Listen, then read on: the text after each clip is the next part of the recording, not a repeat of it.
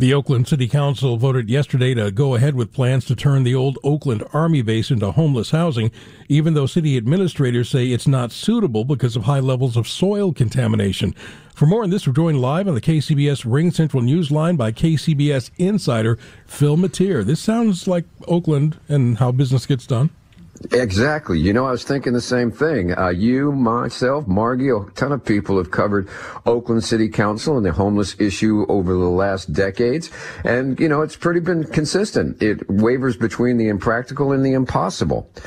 Oakland is bearing the brunt of the homeless surge in Alameda County. Over half of the estimated 9,000 homeless are in Oakland, and most of them are sprawled out along the freeway corridor, 980, 580, 880, under the buttrements there, and they led to big fires. It's led to health hazards, and it's leading to Caltrans now saying they got to go. And this week, they're estimated to take out some 200 campers from the Wood Street site, which has been a eyesore and a public health sore and a traffic sore as fires continue.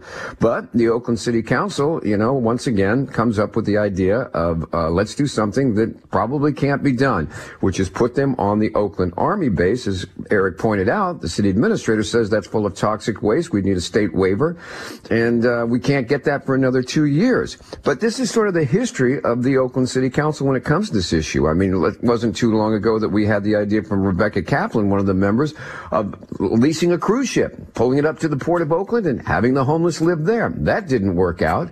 Alameda County offered to give the city or rent the city an unused jail space in downtown Oakland, but that was deemed not necessarily workable. And now this.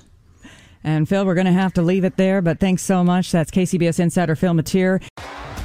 T-Mobile has invested billions to light up America's largest 5G network, from big cities to small towns, including right here in yours. And great coverage is just the beginning. Right now, families and small businesses can save up to 20% versus AT&T and Verizon when they switch. Visit your local T-Mobile store today.